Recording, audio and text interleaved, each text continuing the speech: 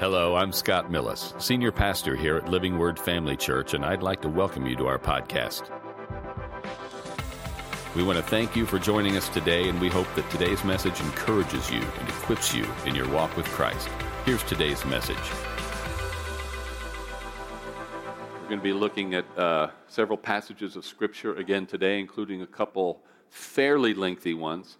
If you would like a hard copy of the Bible to follow along, again, I encourage you to bring one with you every week. But if you don't have one and you'd like one, again, Scriptures will be up here. But if you want a hard copy of the Bible, we can get you one. Just raise your hand, let the ushers know. But last week, we looked at several passages of Scripture, mostly, but not exclusively, in 1 Corinthians. The upshot of which was that Paul had laid this foundation of faith, and that foundation was Jesus Christ crucified. But he immediately goes on to say that there's more. Look, there's deeper wisdom, there's spiritual wisdom beyond that foundation. And it can't be understood without being born again. And that's why this foundation is so important. That's why he determined when he came to them to know nothing except Jesus Christ and him crucified, because nothing else that he shared could possibly make sense to them, could possibly be grasped by them and affect any change in their life if they didn't have that foundational experience of the new birth. To go from being carnal men, mere men, to being a spiritual man by the new birth. He writes that they were carnal, not spiritual. But then this is the key, because he talks about only the spiritual man can understand these deep truths, these secrets, the mysteries of God. But the carnal man, the natural man, is unable. And then it recognizes that they've experienced a new birth, and then complains. He says, the problem is, I couldn't explain this stuff to you at first because you were carnal. Here's the problem in chapter 3. You're still carnal. Even though you've experienced a new birth, you haven't grown up. You are spiritual men in the spiritual realm, in the spiritual reality. You have experienced a new birth. He's not calling into question their salvation. He says, but you're still acting like babies. I still can't share some of these deeper spiritual truths with you because you're still, the only thing you can handle is milk, like babies. You've got to get over this envy. And you've got to get over this comparing yourselves with one another. And this is the second time. He's only in the third chapter, and he's not writing it in chapters. But this is a longish letter, and he's on the very first quarter of it. And he's already, for the second time, saying, I can't believe you guys are going around comparing stories about who baptized you. You think you're more saved because I baptized you or Apollos baptized you? This is silly. Christ is the one who gets all the glory. So, then he writes this beautiful illustration about a building. How the works that we do are building blocks of an edifice that we are helping to build or building on, supposedly, or as it should be, on the foundation of Jesus Christ. Some of these blocks in this illustration are made of gold, some of silver, some of precious stones. Some of them, it turns out, are made of wood or hay or stubble. And they are all tried by fire when we stand before Jesus. Let me read that part again. It's in 1 Corinthians chapter 3, beginning in verse 14. If anyone's work which he has built on it endures, he will receive a reward. If anyone's work is burned, he will suffer loss, but he himself will be saved, yet so as through fire. Now, again, when he's talking about wood, hay, and stubble, he's not necessarily speaking about sin. He's talking about works that do not endure, that don't contribute to the kingdom, that don't fit on this foundation, that add nothing to the maturity of yourself or to the body of Christ at large or to the church. And the gold, silver, and precious stones are things that do produce maturity in your life and in the lives of others, contribute to the growth of the church, the kingdom of God.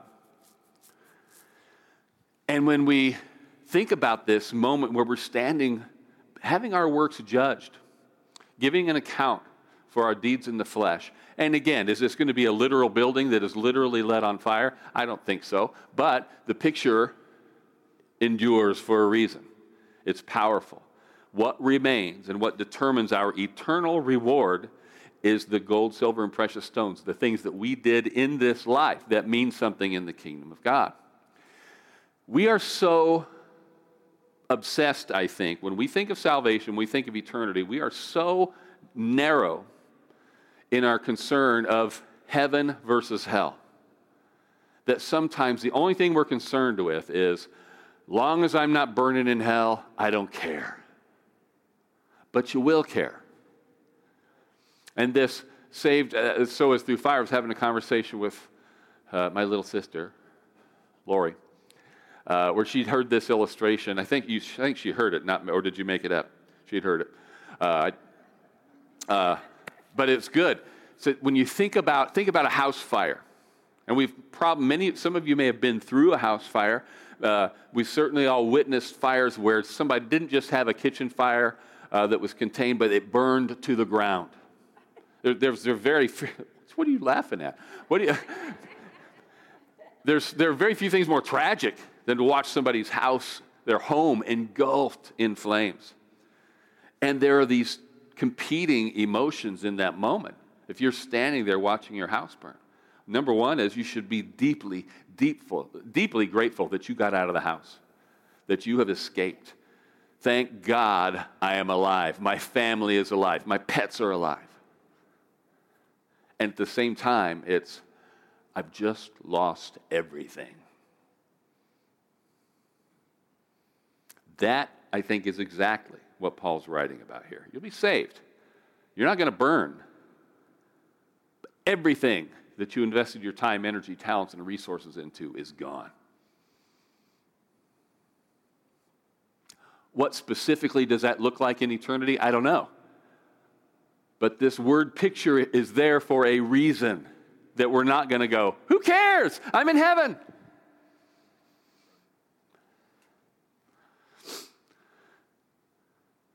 I've tried, without much success, to come up with hard examples of wood, hay, and stubble apart from sin, because I don't think that's necessarily what Paul is talking about here.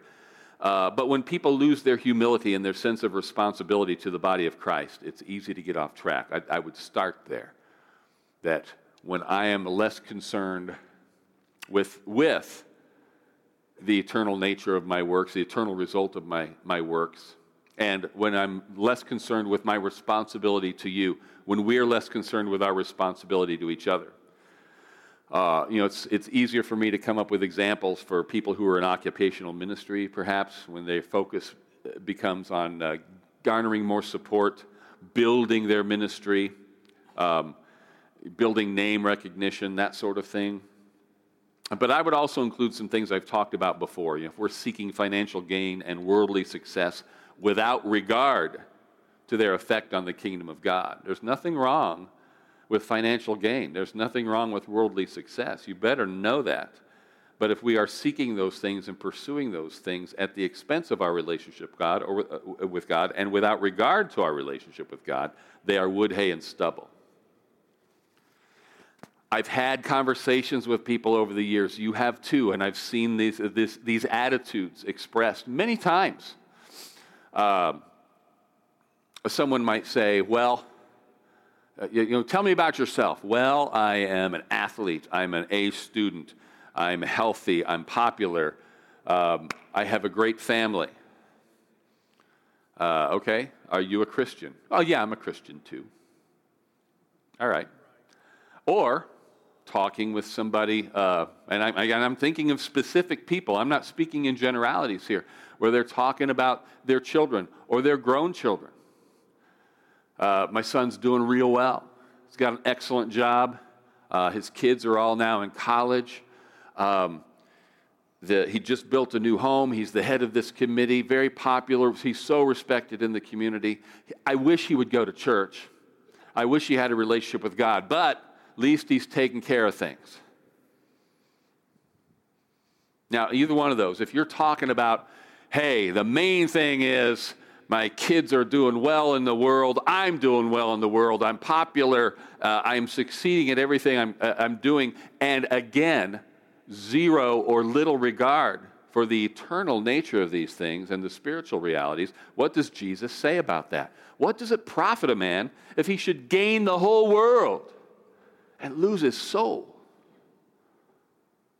We have to take that seriously. And it's not one or the other. God is a good Father. He delights in our prosperity. The Bible tells us that. And our success, it's just never supposed to be. It cannot be at the expense of our faith and our relationship with Him. I want to dive right into the hard stuff that I warned you about last week.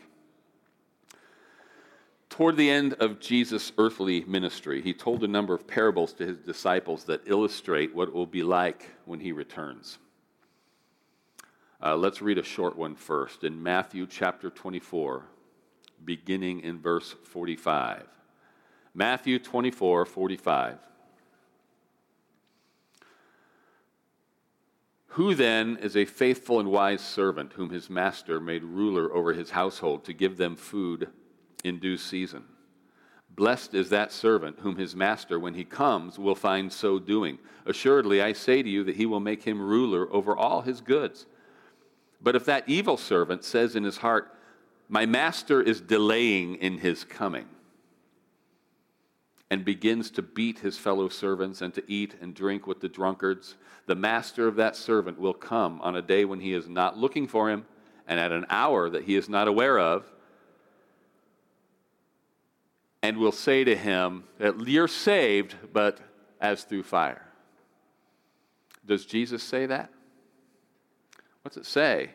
And will cut him in two and appoint him his portion with the hypocrites. There shall be weeping and gnashing of teeth. For the sin of what? Stop worrying about when the master's coming back. Who's the master in this story? Just use your deep imagination. Where did he go? He ascended into heaven. Is he coming back? Yes. But when? We don't know. We don't know the day or the hour. When Peter wrote about the second coming, you understand this was all within just a few decades of when Jesus left, and there were already murmurings and complainings among people in the church. Where is he? If he's coming back, where is he? This was 2,000 years ago, nearly. And they were already complaining, and Peter's like, don't complain. You think there's been a delay. You think that God has forgotten. There's nothing about this that is slothful. There's nothing about this that has anything to do with anything other than God being merciful and not being willing that any should perish. And we should be able to put up with the garbage we're putting up with if it means, if one more day here means 1,000 more souls saved or one more soul saved. Now, but we think, and again, what's evil about this servant? He's not coming back. It's been forever. It'll probably be forever. And it's not a matter of, I miss my master. I wish he'd be back. It's like, he's not even paying attention to me. I can do what I want. So he begins to beat his fellow servants, eat and drink with the drunkards, etc. Weeping and gnashing of teeth. What's that make you think of?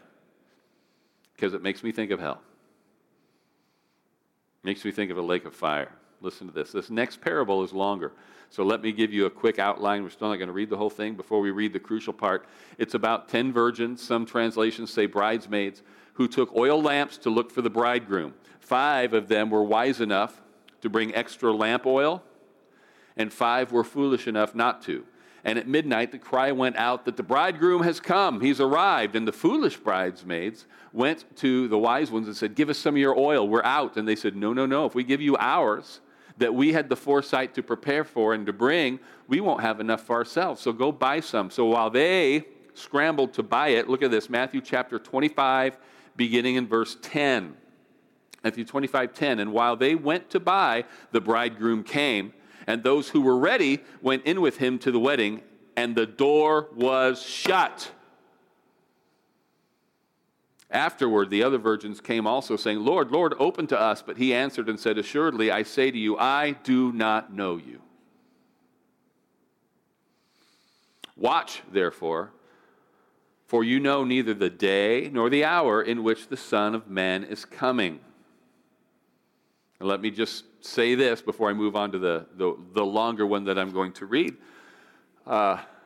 This bears repeating, because sometimes the only thing we have in mind when we're thinking about how long do I have to get right with God is, as far as I know, I am healthy. Even if something happens tomorrow where I learn that I'm not as healthy as I was, the diagnosis will tell me I've got 2 months, I've got 2 years to get things right, to get things better with God. Yeah, you might. Of course, we can never predict that stuff accurately. We can confess, we can say what God's Word says about it. However, one thing we don't know is, when's Jesus coming back?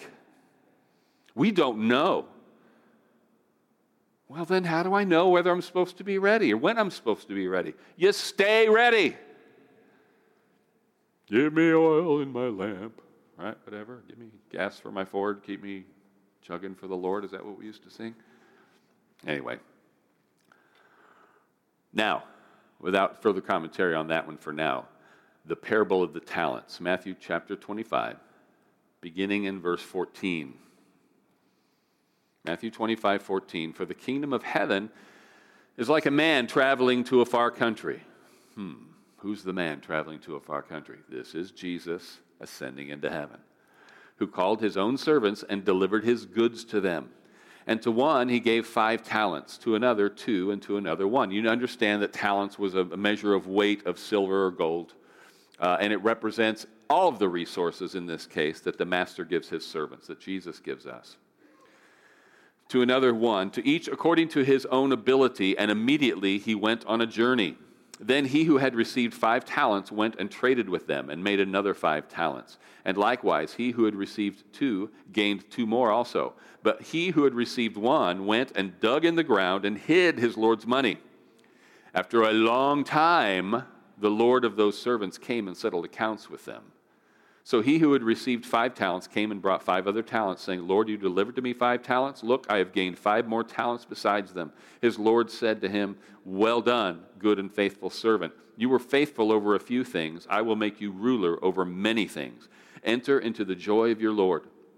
He also, who had received 2 talents, came and said, Lord, you delivered me 2 talents. Look, I have gained 2 more talents besides them. And his Lord said to him, Well done, good and faithful servant. You have been faithful over a few things. I will make you ruler over many things. Enter into the joy of your Lord. Let me stop there for a second and notice this. The reward and the reaction, the judgment spoken over the one who had made 5 talents was identical to what he said to the one who made 2 talents. They weren't being judged by the net profit of their investments. And I'm using those terms, but I'm talking about everything they produced, everything of eternal value for the kingdom. We were having this discussion at coffee the other day. Thank God, when I stand before Jesus, and somehow, maybe in one of the categories, let's see how you did here, let's see how you did there, let's see how many people you led to the Lord. Scott, you led 237 people to the Lord. I'm not keeping track. I don't know how many people I've personally led to the Lord, okay? Now, some of you would say, 247. Wow, that's amazing. But I would say, perhaps, Billy Graham led 3 million to the Lord. I'm sunk. God didn't give me what he gave Billy Graham. He gave Billy Graham a specific calling, and he gave him specific talents, specific gifts and resources to fulfill that calling. What I'm being judged for is, what did I do with what he gave me in terms of fulfilling what he told me to do with it?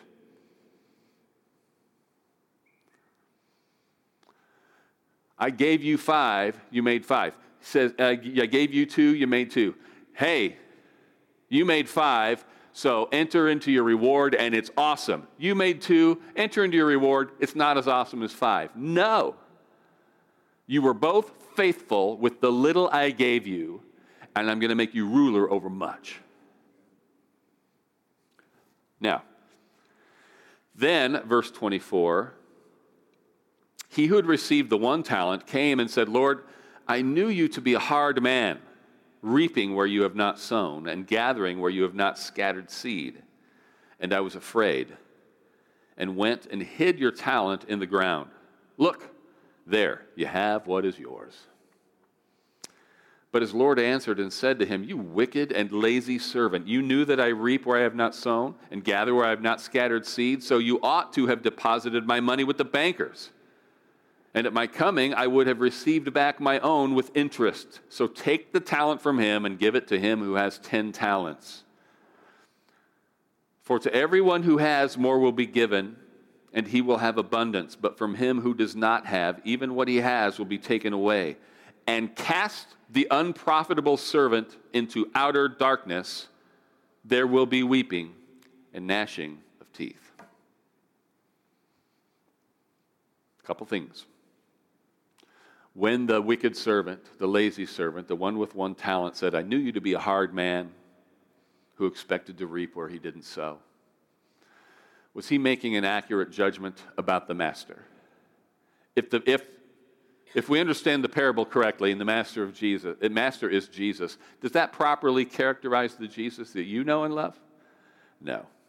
In fact, it was a stupid thing to say, because who sowed that talent into this servant's life? The master. No, I expect to reap, but I sowed. I didn't say, hey, take your own talent and invest it for something for me. I gave you the talent to invest. So he's not saying, hey, if you knew I was like that, which I am, he's not saying that. He's saying, if you thought I was like that, then why didn't you take that talent and invest it in somebody else? I would say this,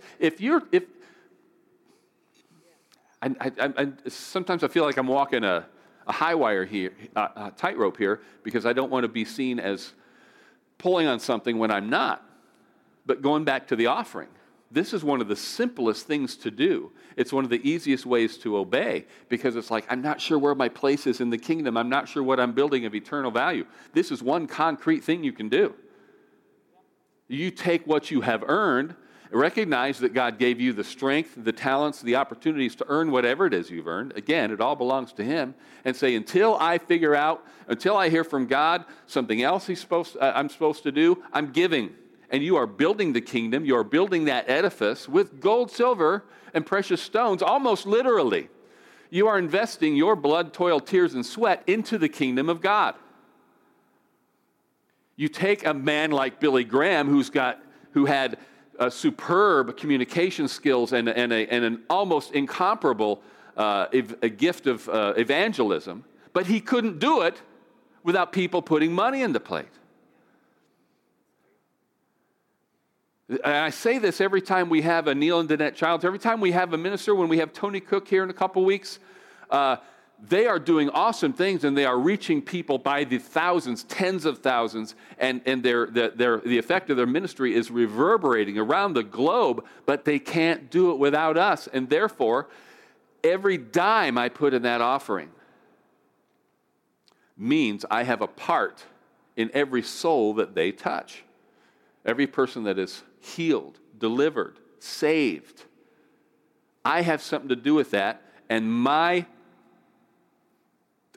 something as mundane as money means an eternal reward for me because of what that money does.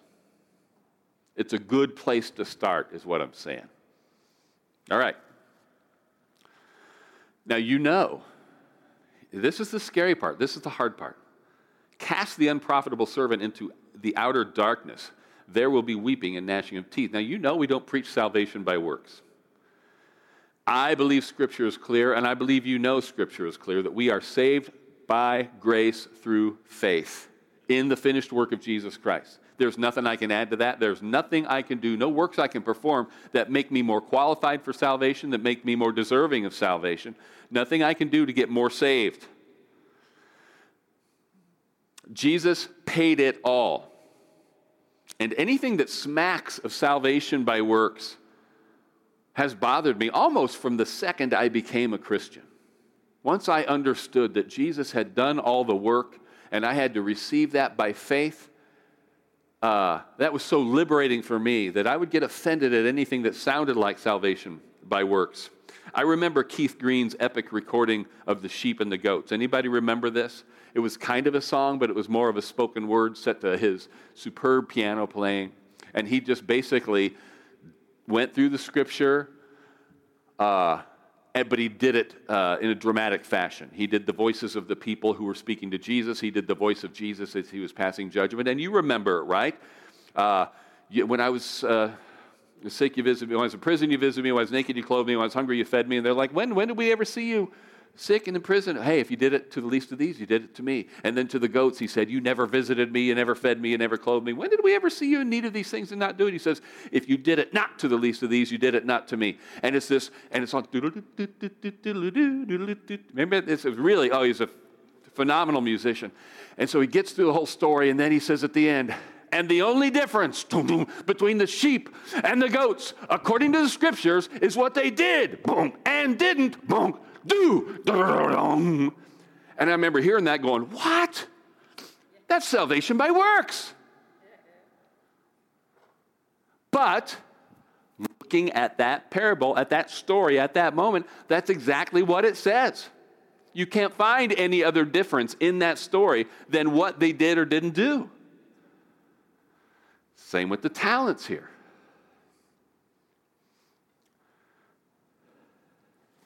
So what's the deal? Is it by grace through faith alone, or is it faith plus works? For the answer, we turn to James.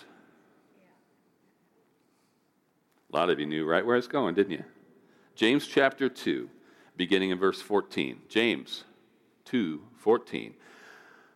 What does it profit, my brethren, if someone says he has faith but does not have works? Can faith save him?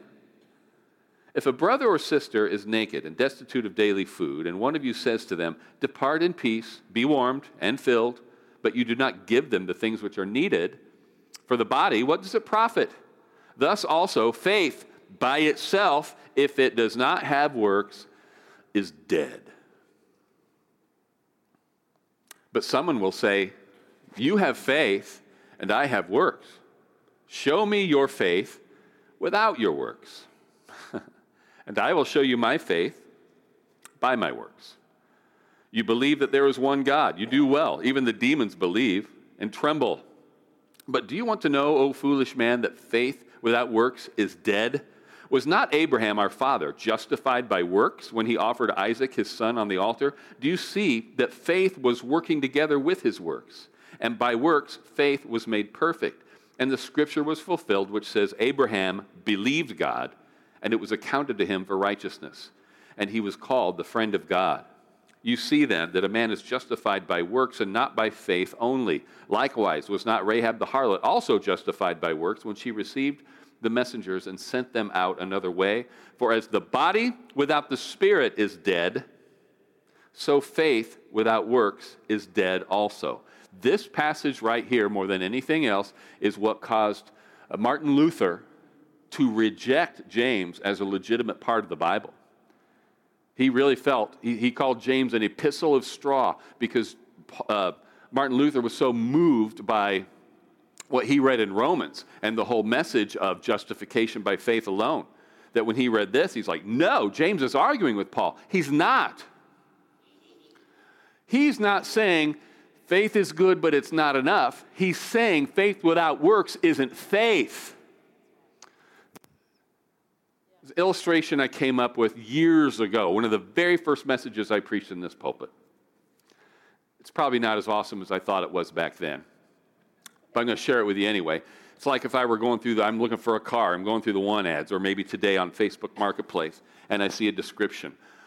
This is about what I want. It's the kind of vehicle I want. It says right here, it's got a certain number of miles. It's only got this much rust. It's got this much, the tires have this much life, blah, blah, blah, blah, blah, and the price is right. So I go, I tell him, if this is everything you say it is, I want it, and I go to buy it, and he takes my money, and I get in, I put the key in, and nothing happens. So I'm thinking, dead battery. I pop the hood, I open it up, and guess what's missing? The motor. There's no engine in this. And so I say, wait a second, where's the engine? Never said it had an engine. I didn't lie to you about the body. I didn't lie to you about the tires. I didn't lie to you about anything. If you want an engine, I'll sell you one. No. What's the assumption if you're buying a car? A car without a motor is dead. In fact, an automobile without a motor is not an automobile by definition. The mobile part means it goes, and it doesn't go without an engine. It's not like, well, you have a car without a motor, and I have a car with a motor. If you don't have a motor, you don't have a car. You have a chassis, you have a body, whatever, a frame. Faith, true faith, is faith with works. If it doesn't produce works, it's not faith. This is what James is saying about Abraham. How do we know he had faith? Because he really did believe these things, and it's just like positive and negative. If you believed, if I said, hey, look, this little jar of oil, it's worth $1 million, and I guarantee you there's a buyer. You can sell this thing in the next hour, and the first person who comes and grabs it, it's yours. If you believe that, you are going to be up here like a dart, right? But you don't believe that. It's not true, by the way. Don't say, hey, what if he's telling the truth? It's not. I don't know what this is worth. It's nice. I forget where it came from. I think maybe, Gary Crowell. I think this was from the Orient. I'm not sure. Might be mixing it up with something else. And there is oil in there that I use to anoint the sick. But if I said, anybody can have this, first one up here, and you really believed it, you could sit there and talk, I really believe that. I think that's true. I think that's true. But there's no way that if you believe that, you're just going to sit there. Right? I mean, unless there's a secret billionaire in here, and you're like, I can't be bothered to get up there for $1 million. Same way. If I tell you that right outside that door are 2 man-eating, hungry tigers, and I promise you that if you go out that door, you're going to get eaten, you cannot legitimately and honestly say, yeah, I believe that. No, I believe you 100%, and walk out those doors. If you believe me, you're not going out those doors.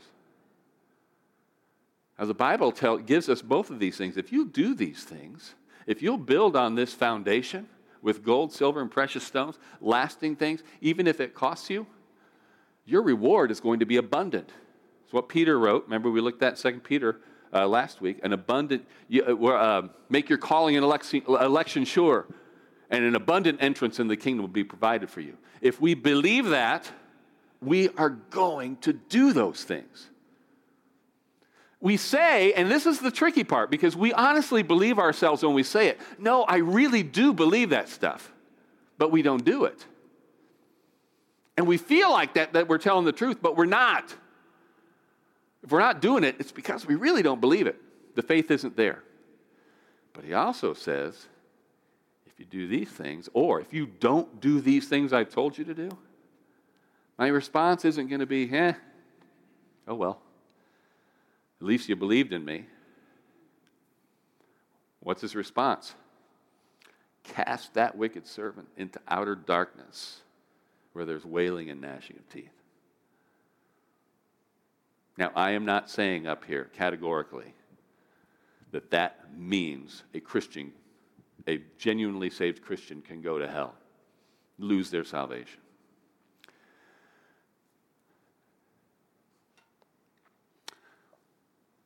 The theological quibbling boils down to this. Exactly that. If the person that is cast into outer darkness, if a person is cast into outer darkness, is it because they lost their salvation, or is it because they were never really saved in the first place? And the way these verses and these passages are preached always boils down to a certain theological or philosophical presupposition, whether it's going to be the Calvinist or the Arminian. Those are two. They are not the only, but there are two major divisions. The Arminian says if a person goes to hell, they've lost their salvation, that a Christian can lose their salvation. A Calvinist would say if a confessing Christian went to hell, it's because they were never saved in the first place. and we can pull our hair out and we can wrestle with this. You know what my answer is? Who cares? Does that really matter?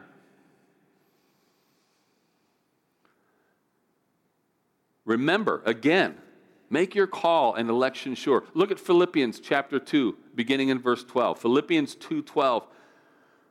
Therefore, my beloved, as you have always obeyed, not as in my presence only, but now much more in my absence, work out your salvation with fear and trembling. For it is God who works in you both to will and to do for his good pleasure.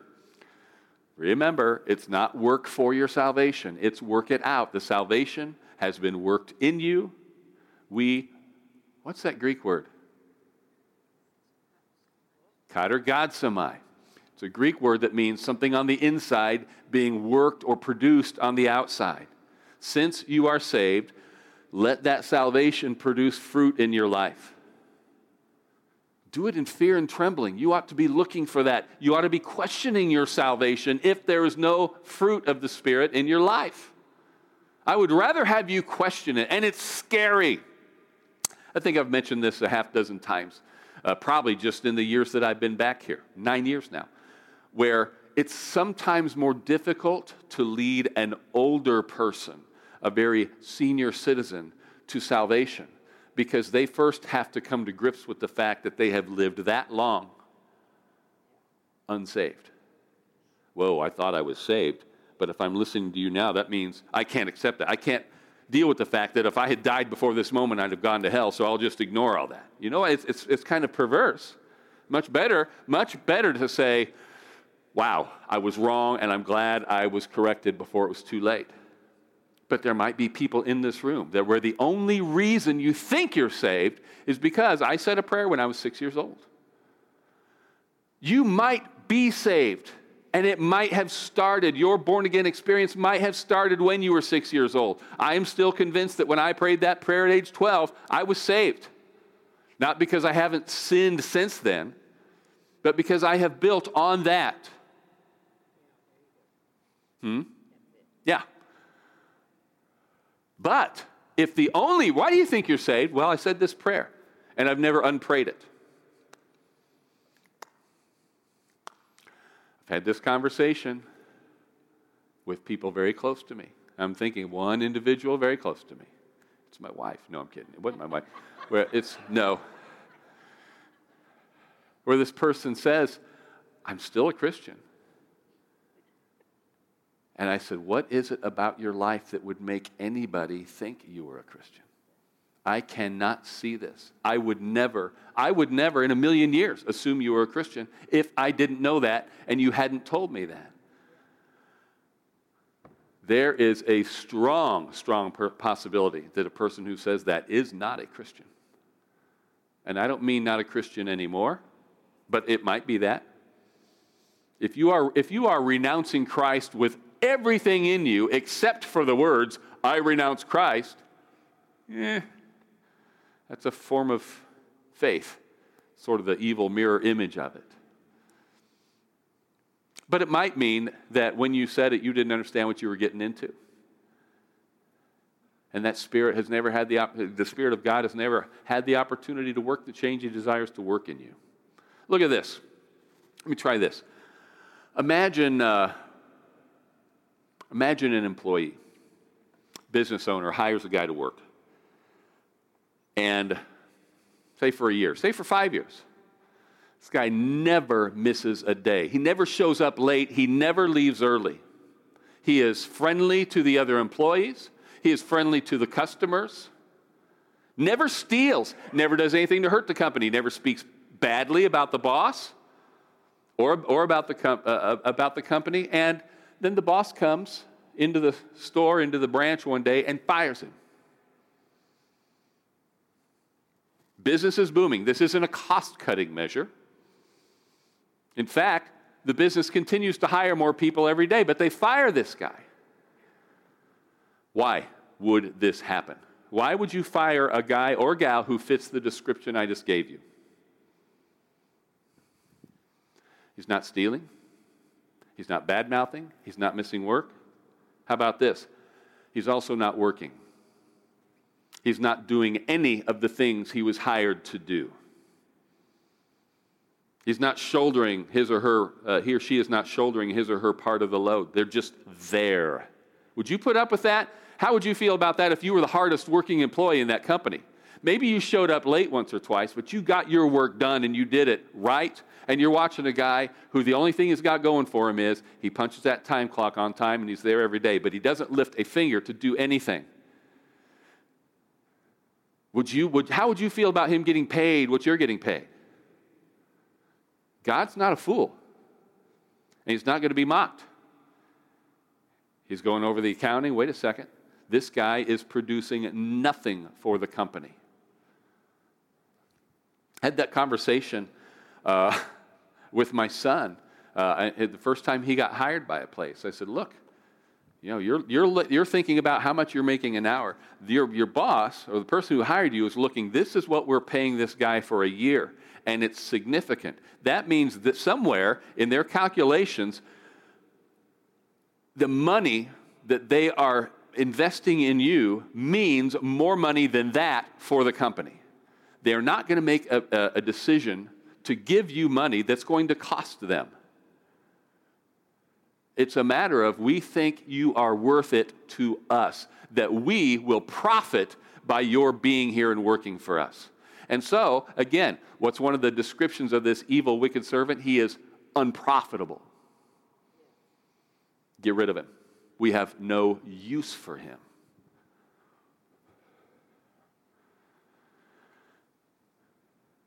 So, God saves us for a purpose and gives us gifts, talents, resources, and time in order to fulfill that purpose, and he absolutely expects a return on that investment. This is scary. It's scary to me anyway. And sadly, many people approach this with the question, maybe even right now you're calculating things. All right, exactly how much do I have to do to know I'm saved? How much do I have to do to get in? What's the bare minimum? Wrong question, because that's approaching it like earning your salvation. True faith produces the works. True living faith causes us to increase in righteousness, spiritual fruit, spiritual growth. But I'm also reminded of this, and I'll let you off the hook just a little bit. Ezekiel wrote out a vision that he had of impending judgment. And that judgment was going to start in the house of the Lord. It wasn't going to stop there. But his first beef was with the people of God, especially the spiritual leaders, the priesthood, because they had allowed all of this perversion and idol worship to creep into the nation, and that was polluting them to such a degree that the surrounding people, the surrounding nations, were unable to see a difference between themselves and God's people. They were robbed of seeing what a difference it could make when a nation followed the one true God, because the one nation that was given the revelation of the one true God was not following him, and in fact were living in a way that completely rejected him. So judgment's going to start there. And we come to this scene in Ezekiel chapter 9, beginning in verse 3. Now the glory of the God of Israel had gone up from the cherub where it had been to the threshold of the temple. And he called to the man clothed in linen who had the writer's inkhorn at his side. And the Lord said to him, go through the midst of the city, through the midst of Jerusalem, and put a mark on the foreheads of the men who sigh and cry over all the abominations that are done within it. To the others he said, in my hearing, go after him through the city and kill. Do not let your eyes spare nor have any pity. Utterly slay old and young men, maidens and little children and women. But do not come near anyone on whom is the mark, and begin at my sanctuary. One of the greatest indicators of spiritual lostness, of carnality, of lack of production in the work of the kingdom, of the gospel, the good news is this: the stuff that is going on in the world around you that is contrary to the gospel of the kingdom doesn't really bother you, or doesn't really bother you anymore. When we see or hear about churches abandoning biblical truth, it really ought to grieve us. I was having a conversation with a guy I met recently. He found out I'm a pastor, and he was asking questions, just a few questions. Maybe they were polite, but he seemed interested about how long I'd been doing this, what kind of church. And so I asked him, are you a believer? Do you belong to a church? And he said, yeah, I do. He says, I'm feeling a little guilty now because well, my wife and I really need to go back. We haven't been there. We've been so busy, but we can get there, and I'm just realizing we need to get back there. So I asked him, he's a good guy, really like this guy. I asked him, what church do you go to? So he told me. I wasn't familiar with it, so I looked it up. And everything I read was about how this is who we are. We accept everybody. We love everybody. Everybody gets plugged in. Everybody gets connected. Everybody gets to serve. We value people. There is no judgment. Everybody belongs. No one is disqualified. Why? Because Jesus is love. And so we are going to love. I think Jesus was mentioned once in the whole statement. It wasn't even a statement of faith. They called it a manifesto. Jesus was mentioned once, maybe twice, but only in the context of Jesus loved everyone, so we will too. There was nothing, and I mean nothing, about sin, righteousness, heaven, hell, the blood, the cross, resurrection, Holy Spirit, the authority of the Word of God. Nothing. No doctrinal statement at all. This is the kind of thing that makes me sigh and cry. If people are to the point where they are looking on the internet for a church, and so they see this church, maybe somebody says, oh, check this one out, check mine out. So they go and they check it out, and they think this is the saving message of Jesus Christ. Is that message going to save them? No. Now, maybe it's the old bait and switch. Maybe it's like, look, we are such a welcoming and accepting and loving people that we're going to embrace these people, and then we can get the truth of God in them. Kind of don't get that impression.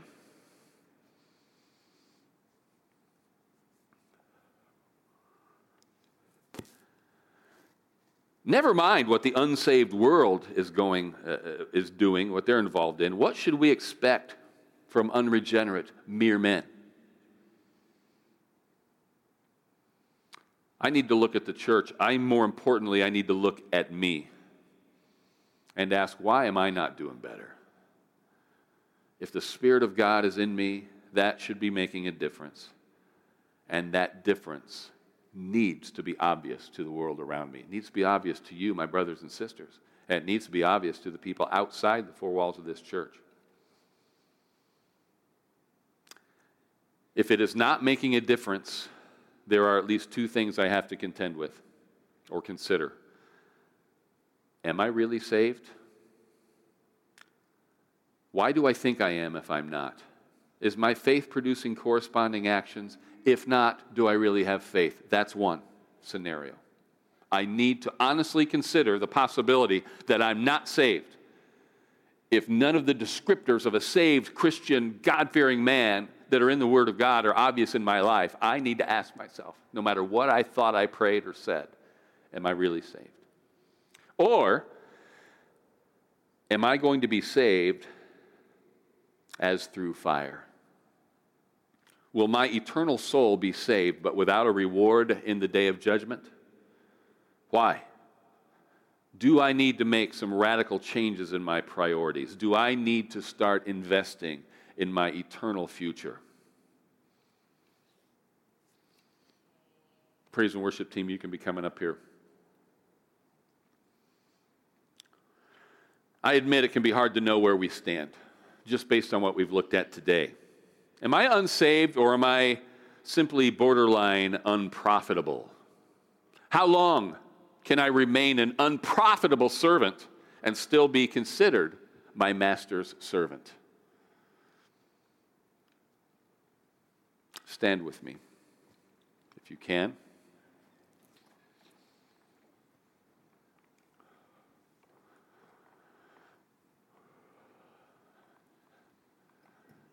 Now, not full disclosure, I don't have time for full disclosure. It's already after 11 o'clock. But you've heard me preach over the years. You know where my heart is. I love Jesus. I love people. I love you guys. And my personal experience is that God has been extraordinarily merciful to me. I look at years of my life that I've wasted. I look at stupid decisions I've made. I've made sinful thoughts, sinful actions. I've been such an imperfect servant that God has been so good to me. Do you know why?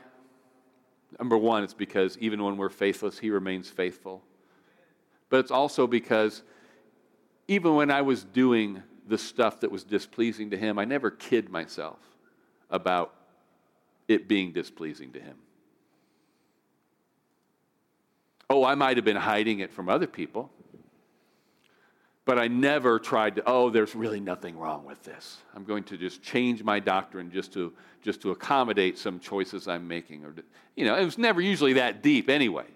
We're just talking about getting off track. But God was always there to welcome me back. So I lean very, very heavily into the whole mercy message. But if you've made the decision that I'm just not going to do anything, I'm not going to worry about anything because, hey, I confessed Jesus with my mouth. Therefore, I'm saved. And as long as I go to heaven, I don't care if I smell like smoke. Take a step back and ask yourself, are you really believing in the Jesus of the Bible? Because that's the only Jesus that can save you. And when He saves you, when He truly saves you, something happens. You become a spiritual man, spiritually minded, able to understand spiritual truths. And once you hear those spiritual truths, you understand them, they make a difference because if you believe them, truly believe them, that's faith. And what does faith do? Produces corresponding actions. No matter what you think it is, no matter what you think you believe, if it's not producing corresponding actions, it's not faith. Now, who needs to be saved? Well, to start with, everybody needs to be saved, but I mean in this room. I'm going to do something different. You guys know how, all of you probably know how I normally do this. So I'm not going to do it normally today. This hasn't been a normal message for me, so we'll do an abnormal altar call. And I promise I'm not going to pull a fast one. I strongly believe in the biblical necessity of a public witness for Christ. But for starters, let's do this. Something I haven't done but a handful of times ever. But I'm going to do today. Every head bowed and every eye closed. I don't want anybody looking around. I don't want anybody curious about what anybody else is thinking or doing. If you have come to the conclusion that I thought I was saved and I'm not, or if you are a person who came in here today, I wasn't saved when I came in, now I really know I'm not saved. I've never been born again. I've never confessed Jesus Christ as my Lord. Or taking a step back. I made that confession, but I never really gave Him lordship of my life. I need to be saved. I want you to slip your hand up. I'm not going to say, all right, now open your eyes. If you put your hand up, come up here. I just want you to know. I want you to put your hand up. I see that hand over there. Thank you. Anybody else?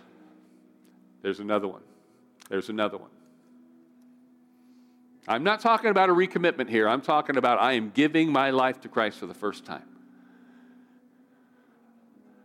I don't want to rush this, but I don't want to wait all day either. If your heart is thumping, you're like, man, it's the hardest thing I've ever done, but I have to admit, I don't think I'm saved. I don't think I belong to Jesus. I see that hand on the front row. Thank you. Anybody. Don't walk out of here. Don't let pride or I'm not going to tell anybody. We can talk later if you want. I just want to pray this prayer with you. All right. Keep your eyes closed. Keep your heads down.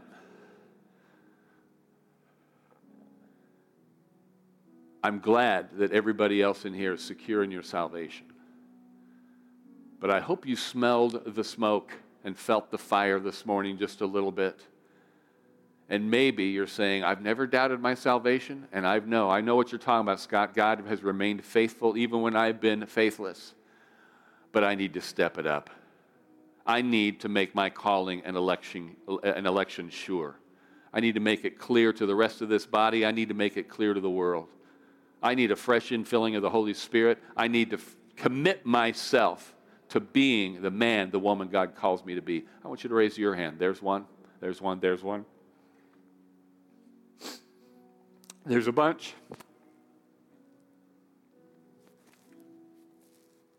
Praise the Lord. You can put your hands down. You can open your eyes. I want everybody, this is the other thing we don't often do, I want everybody to repeat after me.